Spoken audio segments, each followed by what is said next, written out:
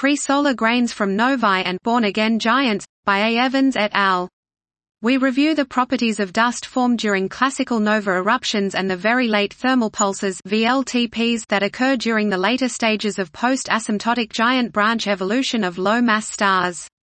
In both cases, carbon and hydrocarbon dust is produced. Novae may also produce silicate dust, contrary to the usual paradigm about the C-shocked face ratio and dust composition. Despite the expectation that these dust sources are not expected to make significant contributions to the galactic dust population, there is a significant body of evidence that grains from both stellar sources have been identified in recovered meteoritic and cometary material, and that certain infrared spectral signatures seen in comets are common to novae, VLTPs and pre-solar grains. This was Pre-solar grains from novae and born-again giants, by A. Evans et al.